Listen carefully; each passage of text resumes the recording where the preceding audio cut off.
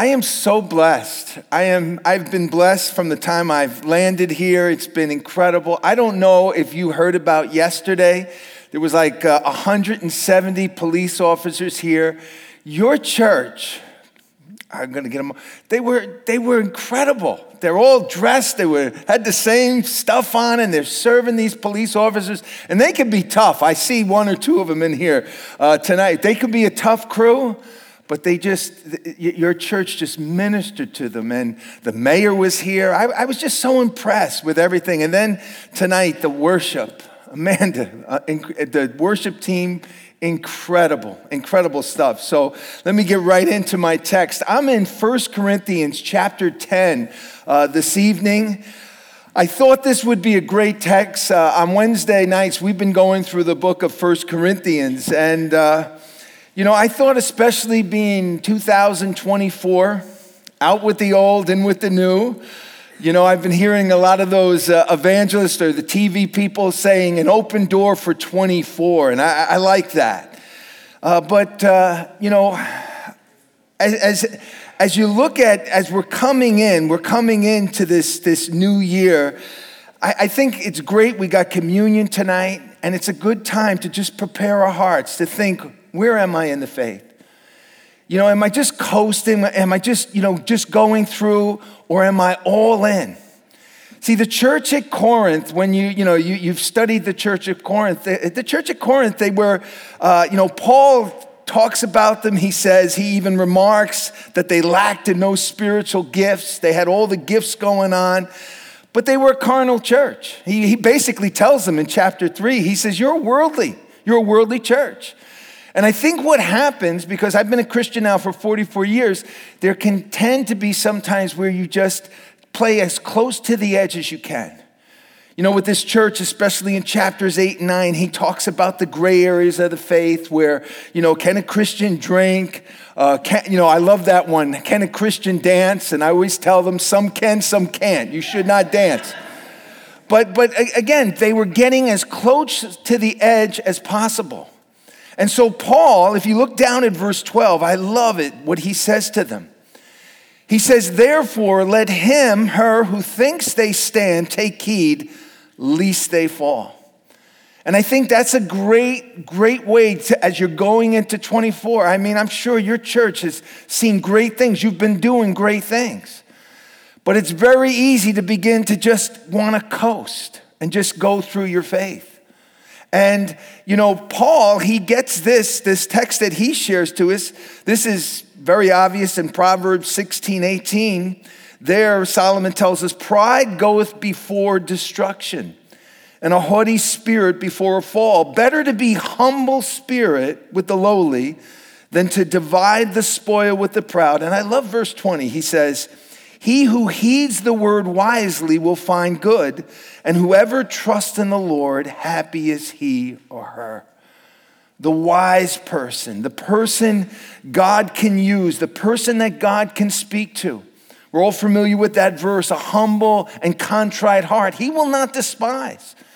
But when we get prideful and we think, I got this Christian thing down, I could do this thing, I could just go, you find yourself just going through the motions in church, standing up, sitting down, and just going through the motions. And this is who Paul is talking about here. This is the church he's trying to speak to here at this time. And I know for me, for myself, I want to finish well. I could really relate in chapter 9 towards the end there where Paul talks about that athlete. He does everything. In fact, look at verse 27 of chapter 9. He says there, but I discipline my body. I bring it into subjection, or I bring it under mastery, under my control, lest when I have preached to others, I myself should become disqualified. See, Paul understood, listen, I don't want to be disqualified. Now, that's not saying that you're not going to be saved anymore, because I personally believe the Lord saved me. I don't believe I can lose my salvation. But what Paul is talking about here, about being disqualified, he's talking about being a castaway. The Hebrew writer talks about it in Hebrews 2, lest you drift away. And I've seen it. I've seen Christians. We all know Christians personally who began the race with us. But where are they today? They're no longer walking with the Lord anymore. And so this is what he's talking about here when he talks about being disqualified. In fact, a great verse, I came across it 2 days ago in my devotional, 2 Timothy 2:21. There Paul says, therefore, if anyone cleanses himself from the latter, he's talking about a dishonor, being that person that's not contrite, not humbly before the Lord. Therefore, if anyone cleanses himself from the latter, he or she will be a vessel for honor, sanctified and useful for the master, prepared for every good work. See, that's where I'm at. I want to finish well. I don't want to be put on the shelf. I was talking to Travis and Zach, pastors, and it's very easy. God does not need any of us. Isn't it interesting? Like sometimes we can maybe sometimes come into the faith and think, well, I'm pretty important. God needs me. He does not need anybody. See, I realize now I get to serve him. He's been so good to me. He's been so kind to me. So that's where my head's been at lately. I want to finish well for the Lord. I don't want to be disqualified. I don't want to be a castaway. I don't want to be put on the shelf. And this was the church at Corinth at this time who were living on the edge of Christianity. They gloried in their grace. When you read about them, oh, we're grace. Grace covers everything. Yes, it does. This grace is so great. But we're called to live for the Lord. We're called to glorify him. And this is why Paul now, in chapter 10, he stops and he's getting their attention and he reminds them about Israel. He gives them a warning there. He says, Israel was a blessed people. Like many of us, we've been called, we've been chosen, we've been predestined, we've been elected. I love those verses in Ephesians. This is what God did for us. He's accepted us, he chose us. But just like the children of Israel, it's interesting. Not only does Paul talk about Israel as an example, Jude talks about them. Listen, they were a blessed people, but they fell. The angels, chosen of God, they fell. He talks about it in Jude. So look at verse 1 with me. He's going to remind them they're a blessed people in the first 4 verses. He says, moreover, brethren, I do not want you to be unaware that all our fathers were under the cloud, all passed through the sea. I want you to take your pen and mark all 5 times here. He's saying every one of us, we all began the race together. We all were blessed of God. Verse 2, all were baptized into Moses in the cloud and the sea. All ate the same spiritual food. All drank the same spiritual drink. For they drank of that spiritual rock that followed them, and that rock was Jesus Christ. See what Paul's saying? Listen, I want to remind you, brethren, I don't want you to be unaware of this. Israel had blessings just like you. He gives 5 blessings here. They were all under the cloud. I love the picture of that. If you remember their journey, some scholars say about 2 million people. They're called, they were in captivity for 430 years. God frees them from the Egyptian captivity. They're going through the desert, all of them under that hot sun. Picture it, this cloud covered them all. So this is a big cloud here that covered them. And again, it talks about they're all under that cloud. They all experienced, or they all passed through the sea. They all had that experience of seeing the Red Sea open. Can you imagine that? Where God supernaturally opened up the Red Sea before them. And then they saw those very waves in that ocean just crash down upon the Egyptian army. They saw that. You would think, if I saw that, I'm going to follow the Lord. I'm going to stay with the Lord, right? Number 3, they were all baptized into Moses. That word baptized in the Greek, it's not speaking of water baptism. They were immersed. They were drenched. They were saturated in the teaching and the guiding and direction of Moses, it's telling us there. And they all ate that same spiritual food. Manna bread, manna from heaven, manna gaudy. They had it all coming there to them. And number 4, they all drank from the same spiritual drink. And I love it where it says that it all came from that rock. Paul speaking of Jesus. Jesus was that rock. We've been in the book of Daniel on Sundays, and if you remember in Daniel, it describes this stone, this small stone that he sees in the dream, and it becomes this mountain, and it destroys all the powers of the world. And it was speaking, that rock was Jesus Christ. But verse 5, this is the sad part. This is the reality. They all had these blessings, all these things, but verse 5, but with most of them, God was not pleased, for their bodies were scattered in the wilderness. Now, if there's ever a more understatement, it's here. When he says all of them, now think of that. He's saying, but with most of them, when he says here, most of them, you're talking all but 2 people. Only 2 people from this group went into the promised land. You know the Bible. It was Caleb and Joshua. Even Moses didn't even make it in. And the rest of them, it talks about them being scattered, dying in the desert. But it's that verse right there that I have highlighted in my Bible. God was not pleased with them. You know, as I've been, walking with the Lord and living with the Lord, that's my thing now. He's been so kind to me. You know, I don't have time to go into my background and what I came from, but I do not deserve what he's done to me. I have a great wife, great kids, and I'm at this place now, Lord, I just want to please you. And it says none of these people pleased the Lord. And so Paul tells us, look at verse 6, he says, now these things became our examples. These are our examples. Look down at verse 11. He says, now all these things happened to them as examples, and they were written for our admonishing, upon whom the ends of the age have come. I like the way the New Living Translation says that last part. It says they were all written down to warn us who live at the end of the age. How many of you would say we're in the end of the age? Listen, we're in the end of the age. This is it. See, this is it. I really believe this. I really believe we're in a day and age where if we really pray, Lord, show me the finish line. The finish line is coming.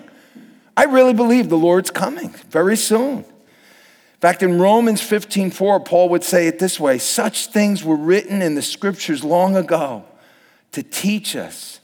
And the scriptures give us hope and encouragement as we wait patiently for God's promises to be fulfilled. See, this is a word to us, saints. This is a warning for us tonight. To take heed, to see where we're standing. Where are we with the Lord? Are we all in with the Lord? And you know, I remember when we did our study in the book of Hebrews, and Hebrews 11:40 says, for God had something better in mind for us. And I remember studying that verse, and that text is speaking, God has done much more for us, saints. Yes, the people of God did a great work with the Jewish people and the Jewish nation. But you think for you and I, we are under the cross. We are under such a great salvation. We are under such grace and mercy. We were worshiping here. I know you guys know that grace and you know that mercy. We too passed through a glorious sacrifice for us. Some of you, I don't know you personally, but I know that God does the supernatural. God does the impossible. Again, going back to my own testimony, what he did in my life was supernatural. And this is our testimony. In fact, maybe this is your testimony. Ephesians 2:4, I love it. Paul writes, but God is so rich in mercy, and he loved us so much that even though we were dead because of our sins, he gave us life when he raised Christ from the dead. It is only by God's grace that you have been saved.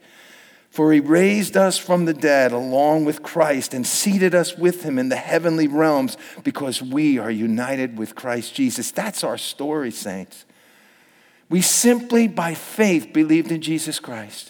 We simply by faith believed in the cross. We believed when Jesus was on that cross, because I believe in him, because I trusted in him, I was in Christ Jesus. When he died, I died. When he was put in that grave, I was with him. But when he resurrected, I was resurrected with him. See, that's our story. We all ate the same spiritual food. We've all been eating the manna from heaven, the bread of life, Jesus Christ. This Christmas for me was so special. You know, when you go through the whole nativity scene, Bethlehem, the house of bread, and little Jesus, little baby, this Jesus that came into this world. I love the picture where it shows the cradle. It shows Jesus there in the stall, and it has the cross in the shadows. He came into this world for you and me. He so loved us. And we all drank that spiritual rock. We still drink that rock, right? That rock that promises us, even in some dry times and wilderness times, it's going to satisfy us. In John 7:37, Jesus said this, anyone who is thirsty may come to me. Anyone who believes in me may come and drink. For the scriptures declare rivers of living water will flow from their hearts. When he said living waters, he was speaking of the Spirit who would be given to everyone believing in him. He's given us the Holy Spirit, saints. There's a verse I love in Romans. You guys know it well. It's Romans 8:32. And Paul says there, he who did not spare his own son, but delivered him up for us all, how shall he not freely give us all things? I read that verse, what won't he give us? He saved us. He pulled us out of the darkness we were in. What makes you think he's not going to finish that work in you? I love Paul where he says, for this I'm confident of, he who began this work in me, guess what? He's going to finish it. And the same thing's true for you. And this is what Paul wanted this church to know. They were blessed people. God's with them. God had promises. But there were many at this time, look at verse 5 again, who did not please the Lord. They were disqualified. They were castaways. It's another, the old King James. They were shipwrecked. Shipwrecked. You know, when I think of that, I think of so many that began this walk with me, but they're shipwrecked. What happened? What happened? Well, Paul's going to let us know what happened. He's going to list some 5 things that got attached to them somehow. And he's warning us here, we're not to let those things grab hold to us.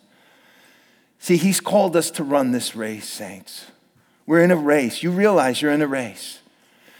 In fact, I'm going to share it to you, Hebrews 12. I saturate you guys with scripture, so I just want you to know, Hebrews 12, write it down, Hebrews 12:1. Listen to what it says there. Therefore, we also, since we are surrounded by a great cloud of witness, and I always think of that verse, those who are in heaven right now. It's talking about past saints now, people that were with us at one time. It's talking about David. It's talking about Moses. But guess what? They're in the stands. They can't run the race anymore. I see a lot of athletes here. Do you remember going to your first high school game? When you graduated and you go to a high school from your old high school and you're there and you're like, give me a helmet. Get me back in that game. I'll kill these people. I could do this. And this is the thing where I look at that and I'm saying, they're not in the race anymore. And then he says, let us lay aside every weight. Isn't it interesting? He doesn't say sin. He'll say sin, but the weight. Actually, in the Greek, it's the word encumbrance. What's holding you back? What is it? I think it's Skip Isaac says, sometimes a good thing could be a bad thing if it's keeping you from the best thing. Maybe it's a relationship. Maybe it's a career. I don't know. You know what it is.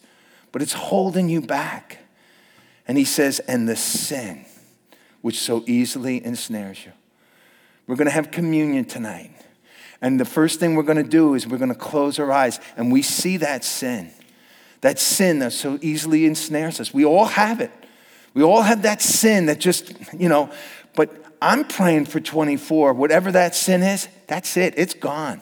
No more struggling with it. I'm going to run this race. And then he says, let us run with endurance the race that's set before us. And here's the key. Looking unto Jesus, the author and finisher of our faith, who for the joy set before him endured the cross, despising the shame, has sat down at the right hand of the throne of God. I always love that. When it speaks of Jesus now, he's at the right hand of the Father. And it tells us over and over again, he's praying for us. I don't know what you've come in here with tonight or what's going on in your life personally, but if you could hear Jesus behind these walls praying for you, that would blow your mind, wouldn't it? Well, I want you to know he's praying for you. He's rooting for you. And he's given us the power. He's given us everything we need to live this victorious life. You know, one of the messages I always love to share in a new year is abiding in Christ. John 15, are you abiding in Christ? Are you remaining in Christ? That's the key. And these are the things now in verses 6 to 10 that he tells us we need to be careful for. Let's look there, verse 6. Now these things became our examples to the extent, here's the first one, that we should not lust after evil things as they also lusted. And do not become idolaters as some of them, as it is written, the people sat down to eat and drink and rose up to play.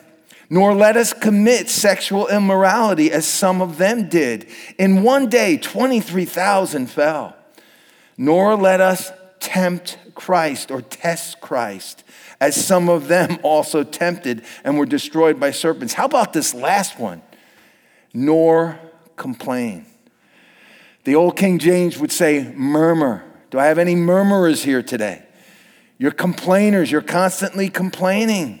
I didn't know. That's a sin. As some of them also complained and were destroyed by the destroyer. So he gives us 5 things to watch out in the coming days that could remove us and render us unusable for the Lord. And this is something we can look at our lives. You know, some of us, we began this walk. We were joyful. We were on fire for the Lord. What happened? See, this is what I love about the Lord. At any time, we can stop, we can drop, and we can call on him and say, Lord, fill me again. Restore unto me, Lord, the joy of my salvation. See, this is some of us here today, or even maybe watching online. I'll blame it on the people online. You people online that don't come to church, no. But this is what he's talking. You're dry. You're going through this life, and you're like, why? Why is my life like this? Because you're not all in with Christ. And this is why so many are discouraged and bitter and complaining. They're no longer serving. And instead of running in the race, they're limping. And others, instead of limping, they're just on the sidelines. And God would shout to his people. In fact, you're all familiar with it. It's Hebrews 3, verse 7. Listen to what the Hebrew writer says there.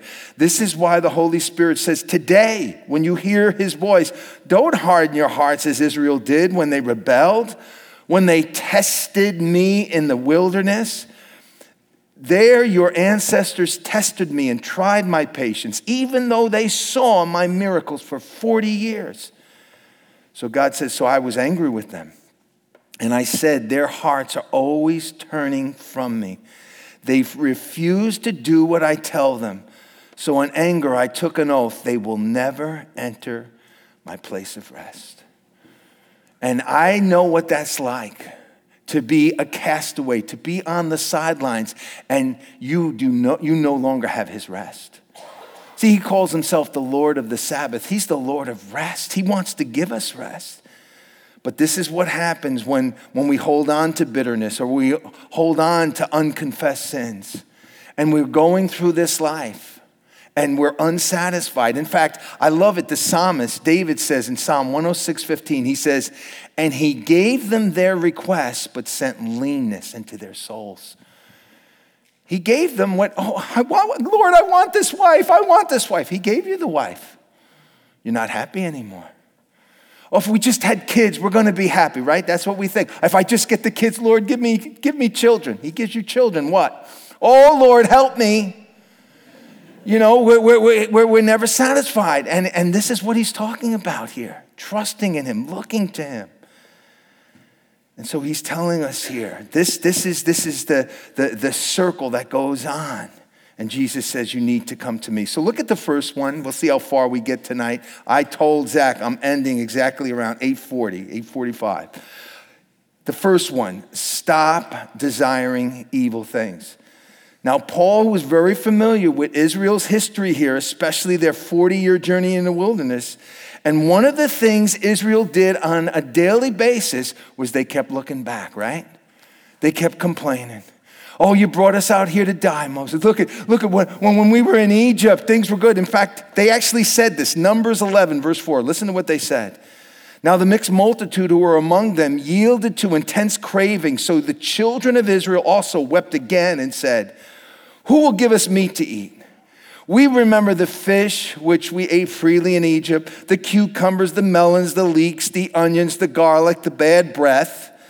But now our whole being is dried up. There's nothing at all except this manna before our eyes.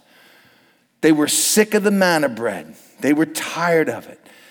And they were complaining constantly before the Lord. And I think, again, these are written here to speak to us here today. Do we find ourselves sometimes looking back thinking, man, I had a lot of friends when I was in the world. Oh, when I was in the world, I was just happy. But just like them, they forgot that they were slaves. They were beaten under the master's whip. Their children were being drowned. They forgot all those things. And they complained. See, our story, this was their story, is what Paul says was some of our stories in Ephesians 2:1. Who were dead in our trespasses and sins, in which you once walked according to the course of this world, according to the prince of the power of the air. Do you remember that? See, I remember that. The spirit who now works in the sons of disobedience, among whom also we all once conducted ourselves in the lusts of our flesh, fulfilling the desires of our flesh and our mind, and were by nature children of wrath, just as others. We just wanted the world. We just wanted to satisfy this flesh. And what does Paul say? This flesh will never be satisfied. The woman at the well, Jesus said to her, you drink from this well, you're going to thirst the rest of your life. Here's a woman that had 5 husbands and she's living with someone. She was never happy. But the Lord says to you and I, in Ephesians 2:4, but God, who is rich in mercy because of his great love, which he loved us, even when we were dead in our trespasses and sins, made us alive together with Christ Jesus. See, Paul constantly writes to us and reminds us we were saved from that life. And that's why it's such sin to look back. The Bible says to anyone who grabs hold, you're not worthy to constantly look back and want that world. That scene back there, craving evil things. This is what it's talking about. Maybe you're here tonight, or maybe you're watching online and you want out of your marriage. You want out of the restraints or of being under the restraints of God. You desire evil things. This is what's in your heart. But I want to remind you, the Bible says sin is pleasurable for what? A season. We all remember that. We were never satisfied. And so what happens is, Jesus tells us in Matthew 15, we begin to desire these things in our hearts. See, that's where sin starts. It starts in your heart. What's going on in your heart? James tells us this in James 1:14. He says, temptation comes from our own desires, which entice us and drag us away. These desires give birth to sinful action. And when sin is allowed to grow, it gives birth to death. And I've seen it. Many of you know my story. See, God was so good to me. Not only did he make me a pastor, he had to make me a pastor so I'd be in the Bible every day. But he also gave me a front row seat in the prison system. I worked in the prison system for 24 years. So I watched guys come in there. You know, the Bible talks about the way of the transgressor is hard. It talks about there's a way that seems right to a man, but in the end it leads to destruction. I saw that on a daily basis, where God would remind me, oh, you want to go back to the world? You want to go back to those things? And I'd watch guys coming in and seeing them have to spend the rest of their lives in prison because they let sin into their hearts and they didn't obey the Lord. So Paul's telling us we need to stop desiring evil things. I mean, we have the Bible. This is why the Bible is the best example. When I think of people that desire the sinful things, the worldly things, I always think of Samson. There's 3 things I always remember about him. He ended his life blinded, binded, and just going in a circle, chained to a millstone. That's how his end was. I think of Esau. Esau, another one. He sold his birthright for a bowl of stew. You're thinking, that's so stupid. Well, what are you selling? What are you enticing yourself with? What are you giving to? Is it worth the glory of God? Is it worth what your salvation? It says of Esau, it says of him in Hebrews 12:17, great verse to write down. You know that afterward, when he wanted his father's blessing, he was rejected. It was too late for repentance, even though he begged with bitter tears. And it tells us in Numbers 11:34, these complainers, they just ended up being in the graveyard. They just fell to the wayside. And they didn't finish good, and they never experienced the rest that the Lord had for them. In fact, Peter would say in 1 Peter 2:11, dear friends, I warn you as temporary residents, I love that, and foreigners, to keep away from worldly desires that wage war against your soul. Be careful to live properly among unbelieving neighbors. Then even if they accuse you of doing wrong, they will see your honorable behavior, and they will give glory to God when he judges the world. So again, stop it. We need to bring it to the Lord tonight in communion. The second thing he tells us, look at verse 7, and do not become idolaters as some of them did. And in fact, in 1 Corinthians 10:14, Paul will say it again, flee from idolatry. And John, in 1 John, he says the same thing to Christians, to the church, flee idolatry. See, it was a big problem in Corinth. I mean, it said in the Greek, in that, with Greeks and Athens and being in Corinth, there were more statues, there were more idols than people. And I look at this text here, and I can relate to this because we live in Babylon. There's idols all over the place. An idol is not something you wear around your neck. It's not a statue. An idol could be a person, it could be a thing, it could be, it could be anything. Sports, Hollywood, entertainment, politics. I see people today, they're like, I hope he finishes early. I want to see Trump's going to speak at 9 o'clock. Politics, that's their thing. That's the answer today. No, it's not. It's Jesus Christ. In Ezekiel 14:3, God told the prophets, he says, Son of man, these leaders have set up idols in their hearts. They have embraced things that will make them fall into sin. And I think, especially after the whole COVID thing, and we're hooked into Netflix, and we're hooked into all these other things. I remember at our church, there was, for Easter, I had them do something different. I basically had them write down the sin that, they struggled with, and I wanted them to come, throw it in the garbage, take communion, take to their seats, and say, that's it, no more. Well, we took the basket and we looked at those sins. They didn't put their names down. I told them not to but we looked at them, and I'm telling you, pornography, alcohol, these were the things. And this is what the Bible's talking about, these things that you've embraced, that you've let into your life, and they're messing you up. I hope you don't show this to our church. No, they know. I said this already. See, God deserves our attention. The commandment was, you shall have no other gods before me. You shall not make for yourself a carved image, any likeness of anything that is in heaven above, that is earth beneath, and the water underneath. He covered everything. You shall not bow to them nor serve them. We're to love the Lord God with all our heart, with all our soul, and with all our mind. This is what the Bible tells us. And this is why Paul is telling us, this was Israel at this time. Israel, Moses and Joshua didn't even come down with the 10 Commandments. This is what it's talking about. You know the scene. The people are complaining, it's been 40 days. Where's Moses? Where's Joshua? And it says there, the people sat down to eat, drink, and rose up to play. And in that scene, it basically says there in Exodus 32 that the people they said, Aaron, make us a God to serve. And he makes this holy cow, and they're saying, this is the God that freed us out of Egypt. You know how sad that is, how pathetic that is? This is the God? No, it was Jehovah. And God judged the people. In fact, it says some 3,000 people were killed that day. God would tell us here to come back to him with all our hearts, with all our minds, The third thing he tells us here, verse 8, nor let us commit sexual immorality as some of them did, and in one day 23,000. He's telling us here, we're not to have any kind of sex outside of marriage. That's what the Bible tells us. He's created the place. He's told us the place where it's acceptable. It's interesting. In 1 Corinthians 6:18, he tells us earlier, flee sexual immorality.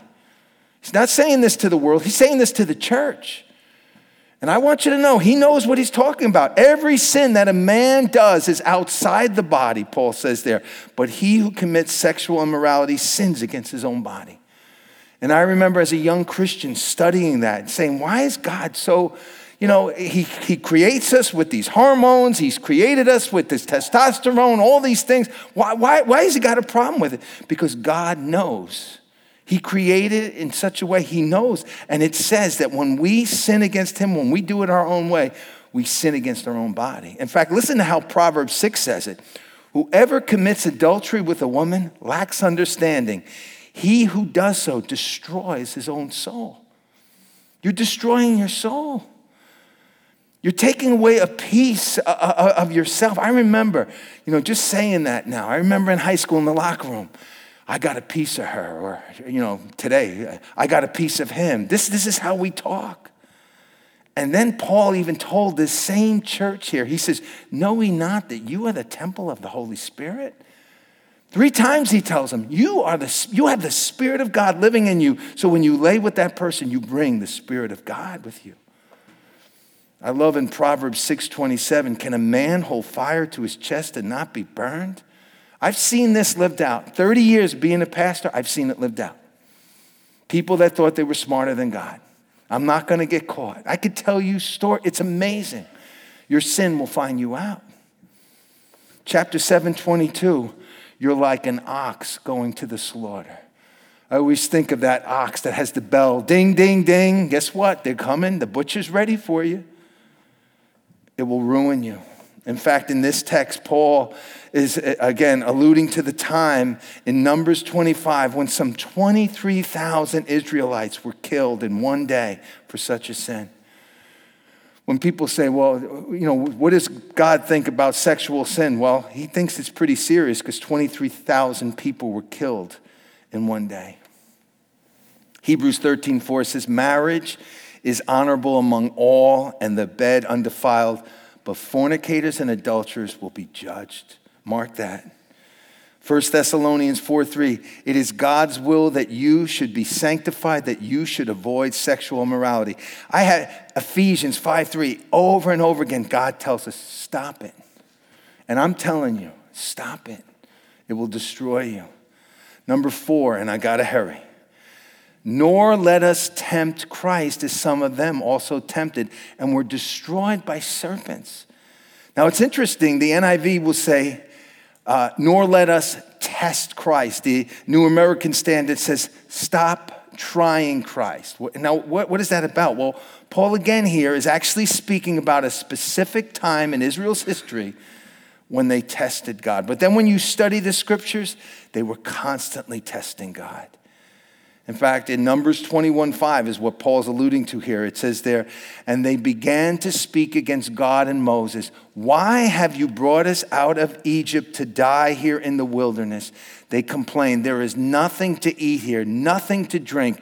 We hate this horrible manna. They were constantly complaining to God. They were actually saying to God, God, you really don't care about us. I sometimes catch myself. I got nothing to wear today, and I look in my closet, and I got all these clothes. I come home, open the refrigerator. I got a lot of food I got nothing to eat. Liz, there's nothing to eat here. It's like, God, help us. We test God. We put God to the test. God, you're not providing for me, Lord. And this is what it's talking about. You've constantly put God to the test. And God tells the people of Israel, for 40 years, you tested my patience. There's some of us here, maybe here today. We've been testing God. What do you mean, Bob? You've been testing God? You've been testing God's patience. See, he's been good. He's been kind to you. And you think it's okay to do that sin. You know it's sin, but you're doing it anyway. And you're testing the patience of God. Because that's exactly what Ananias and Sapphira did in Acts chapter 5, verse 9.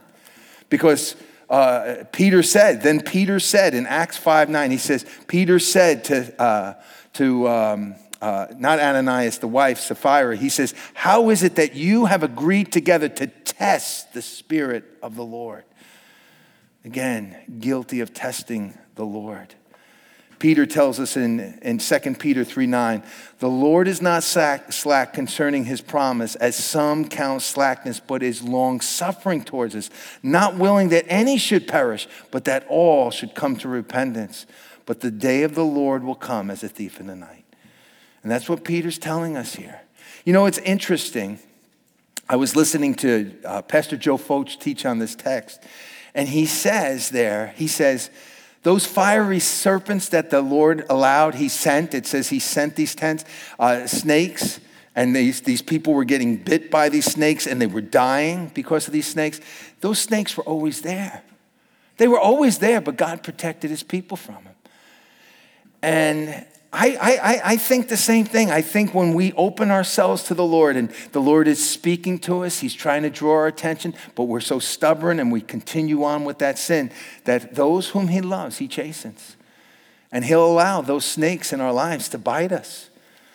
Because if that's what it's going to take, the Bible tells us in Hebrews 10:31, it is a fearful thing to fall into the hands of the living God.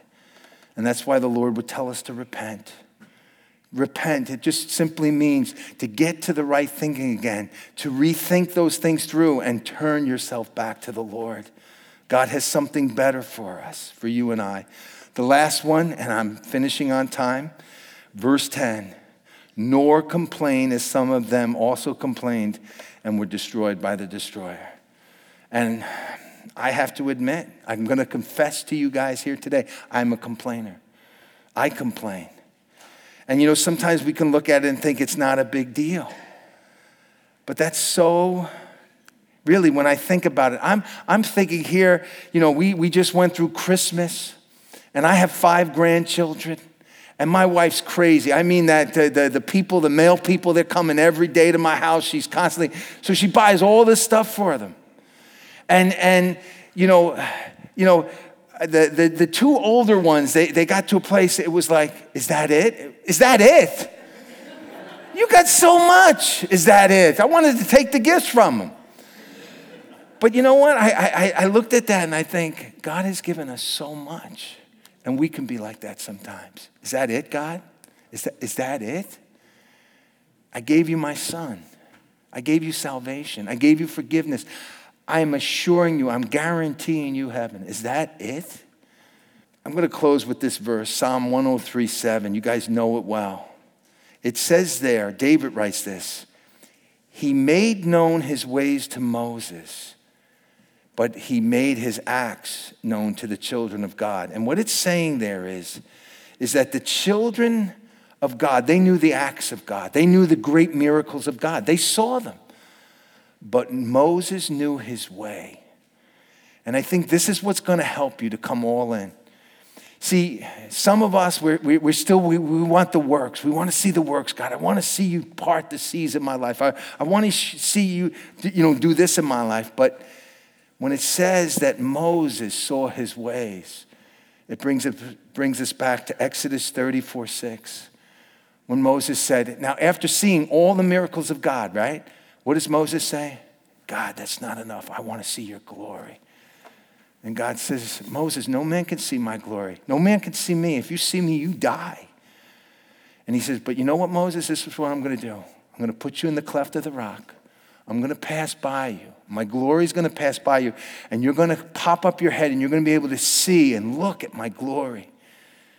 And he describes God's glory, God's way, as merciful, gracious, kind, long-suffering, patient, compassionate, full of goodness and truth. And Moses never forgot that.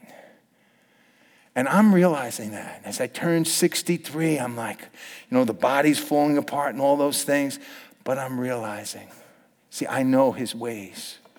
He's been good. He's been kind. He's so gracious.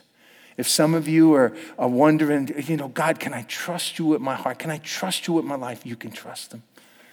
44 years ago, I called on him. I said, I'll never forget it. My sister got saved, and I was, we loved my sister Joni, but my mother calls me up. She says, your sister's in a cult, so me and my brothers, I'm like, we're going to come home. We'll get her out of that cult. And I went into that church that night with my brothers, and we went up there to beat up everybody. And I'll never forget it. They just had a guitar, and they were singing that song, I Love You. And all the anger and the bitterness, it just left me. And I was like, wow, these people really believe this. And that night, the pastor said, for God so loved the world. But the way he said it, I heard God loved me for the very first time. Coming from a Catholic background, I couldn't read, so I would look at the pictures and see God. He always looked angry, and I was like, he should be angry. I was a bad kid.